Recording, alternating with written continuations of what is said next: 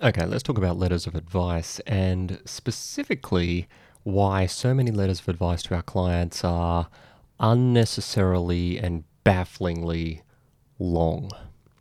This is the Tips for Lawyers podcast, and welcome to this episode. We're going to do a little bit of chat about a particular legal drafting issue, which is communicating the outcome of a particular inquiry to our clients. They ask us a question, we advise them. This is sort of the mainstay, I guess, of the legal profession. You're not going to really embark on any direction in your legal career that does not involve someone asking you a question for which you need to deliver a result. And if you have spent any time around here or listening to me waffle on about things, you will know that I put legal drafting or good legal drafting into four fundamental buckets, I guess. Four things that strategically we need to consider when we're doing any form of legal drafting, in particular letter writing. And those are purpose, audience, tone, and brevity. And all of those come into play when we're talking about how long something is. The first likely time you're going to have to do what I will label as a letter of advice is probably going to be internal. It's going to be a letter of advice in the form of a file note from you having been asked a question, given a particular fact scenario, asked to research something, and then deliver the outcomes of that research to a supervisor, maybe a partner or a senior lawyer, or whatever it may be. So how are you going to do that? Well, that usually comes in a very particular way. You reframe the question. You say, you asked me to consider this. I looked at these resources. Here are the legal principles that I arrived at, and therefore here is my conclusion. That is essentially what you learn to do in university when considering a question. You would understand the question, you would investigate the various areas of law, you would apply those areas of law to the particular fact scenario, and then you would declare the outcome, which of course in the case of university was designed to be particularly ambiguous and grey, because the answer didn't really matter that much in that particular context. As we're going to see in real life, the answer is probably the only thing that matters, but we're going to circle back to that. So as a junior lawyer, you're given this opportunity to utilize that legal training you have received in order to give an internal outcome to someone. And often, not always, but often, the file note methodology, that academic approach to answering a question, is going to be perfectly appropriate for communicating that internally to another lawyer. The question you need to ask as you progress or transition from just doing that process, essentially documenting your thought process, towards communicating that to your client, is whether or not that process and the way in which you have expressed it on paper is appropriate for delivery to a client.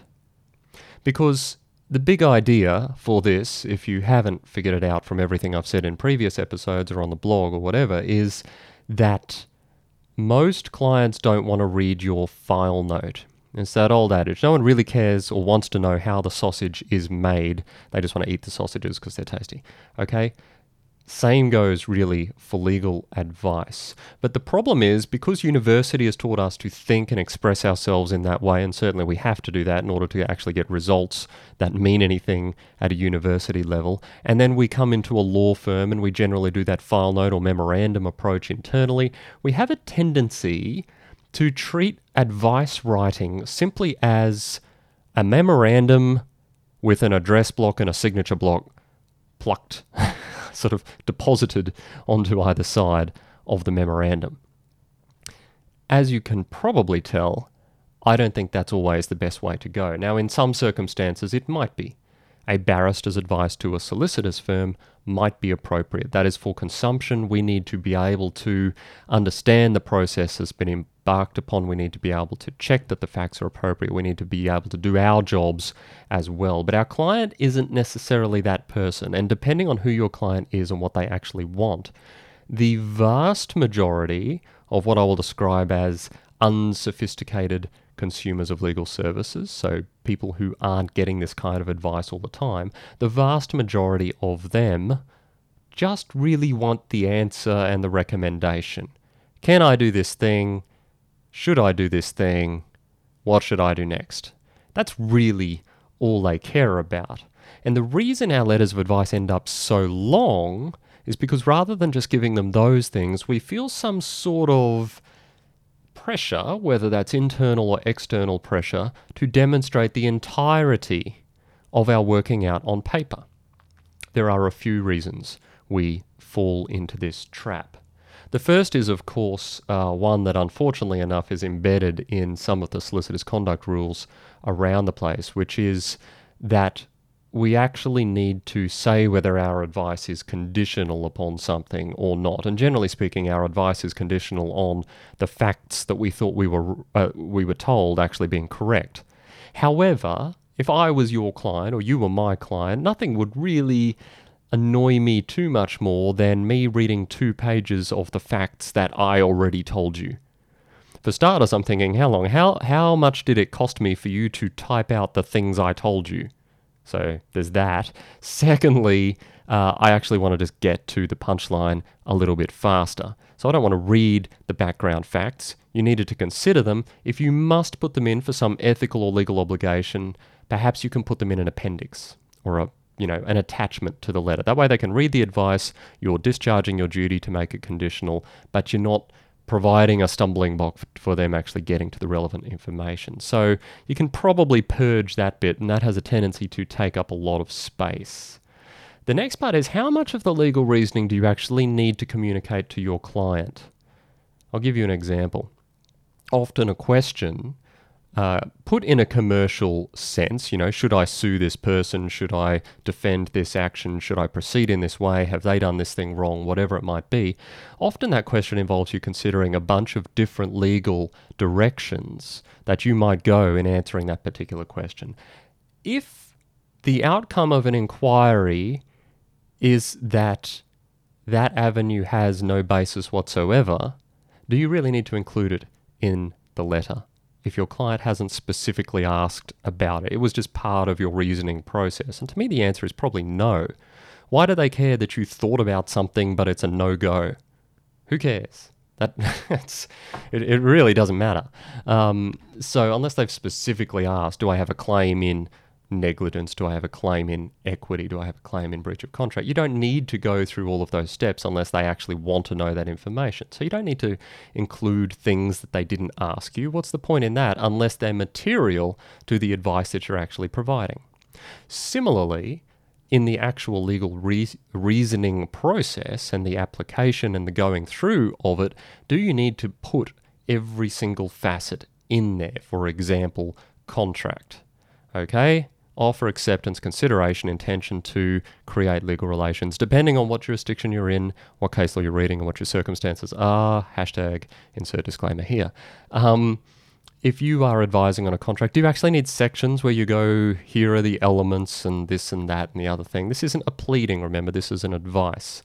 You may not even need to consider or articulate why you are satisfied that a contract has been formed if it's largely a no-brainer. If you have a contract where both parties have signed the original document and it's really transparently clear and everyone is clearly functioning on the basis that this is the contract, I don't think we need a page articulating the elements of the formation of the contract. You just go, well, here's the contract. That's it. If there's nothing to confound that conclusion, you don't need to explain it. And really what we're doing here is ensuring that what we're giving our client is what they actually asked for without diluting it unnecessarily with things they simply don't care about. So you can strip out this stuff. You can strip out a lot of the reasoning. Yes, you had to do the reasoning to arrive at the conclusion, but you don't need to have it on the piece of paper. You can just have done it to do your job and then express what the client actually needs to hear. So what is the other main reason that we end up delivering extra long things? The first is we don't actually turn our mind to that at all. Having gone through the process, it's just perfectly natural to us to leave our memorandum, push it into letter format, and wacko the diddly-o, there's our advice. The other thing we have a tendency to do, we get concerned And sometimes this is a legitimate concern that if we simply express an answer in a succinct way and then send a $4,500 bill for the advice, the client might not see the value in that advice because there are not a lot of words on the paper. And while we do not charge per word, generally speaking, and we do not charge because we have not done the work at the cerebral and research levels, sometimes there might be a perception that an advice expressed in a particularly clear and succinct way, which would be the best drafting methodology, is not necessarily worth what it is really worth because of the effort that went into producing it in that format. I am a little bit divided on that one because I do understand it. Part of the purpose of a letter is to demonstrate to your client the satisfaction that you have done the job for which they are paying you properly. And we need to consider that as well as giving them the answer that they need front and center in a clearly expressed and succinct way. So we do need to think about that. The other thing we sometimes get caught up with in this process is the butt covering exercise that we go through. The reason we think we need to communicate all the ifs and buts and nuances and maybe this and maybe that, but if this is wrong, and sort of this huge flow chart of events that might be considered, is that we don't want to get pinged for having not thought about something or not communicated an option. Again, that's a balancing act. But going down every single possible tendril is probably not the answer, and going through none of them at all is probably not the answer either. So apply wisdom. Okay, legal drafting is not actually an easy thing to master. Sometimes I add words to what people have drafted. In fact, I did that earlier today. A lot of the time, though, and probably the vast majority of the time, I'm taking things out of what people have drafted because it's just not necessary. It doesn't help the advice. It doesn't add anything to the client's life. It doesn't add anything to the value proposition that we are delivering. It's not ethically necessary. All it does is get in the way of the recommendations that we're trying to make to our clients. So, why is your advice too long? In a nutshell, it's because you're not turning your mind to those four elements: audience, purpose, brevity, and tone. And I said them in a different order before just to keep you on your toes. It's because you're not turning your mind to them. You're doing the legal research part, you're doing the academic part, and I'm assuming you're getting that great, but then you're not transitioning from that academic brain research exercise into I am a trusted advisor trying to communicate things to my client in a meaningful way that they can actually take and apply or give me the instructions I need or take the step that they need to take in order to protect their interests. That's the transition you need to make in order to ensure that your legal drafting, and in particular your legal advice writing, survives that experience as you become more senior, lest you simply become someone who uses up many unnecessary words, which is also the time where I stop speaking because I have finished the points I wanted to say. This has been the Tips for Lawyers podcast. Do not forget to leave a review, say something nice, hit a button. That means you enjoyed this episode, and I hope you got something out of it. And I'll see you next time.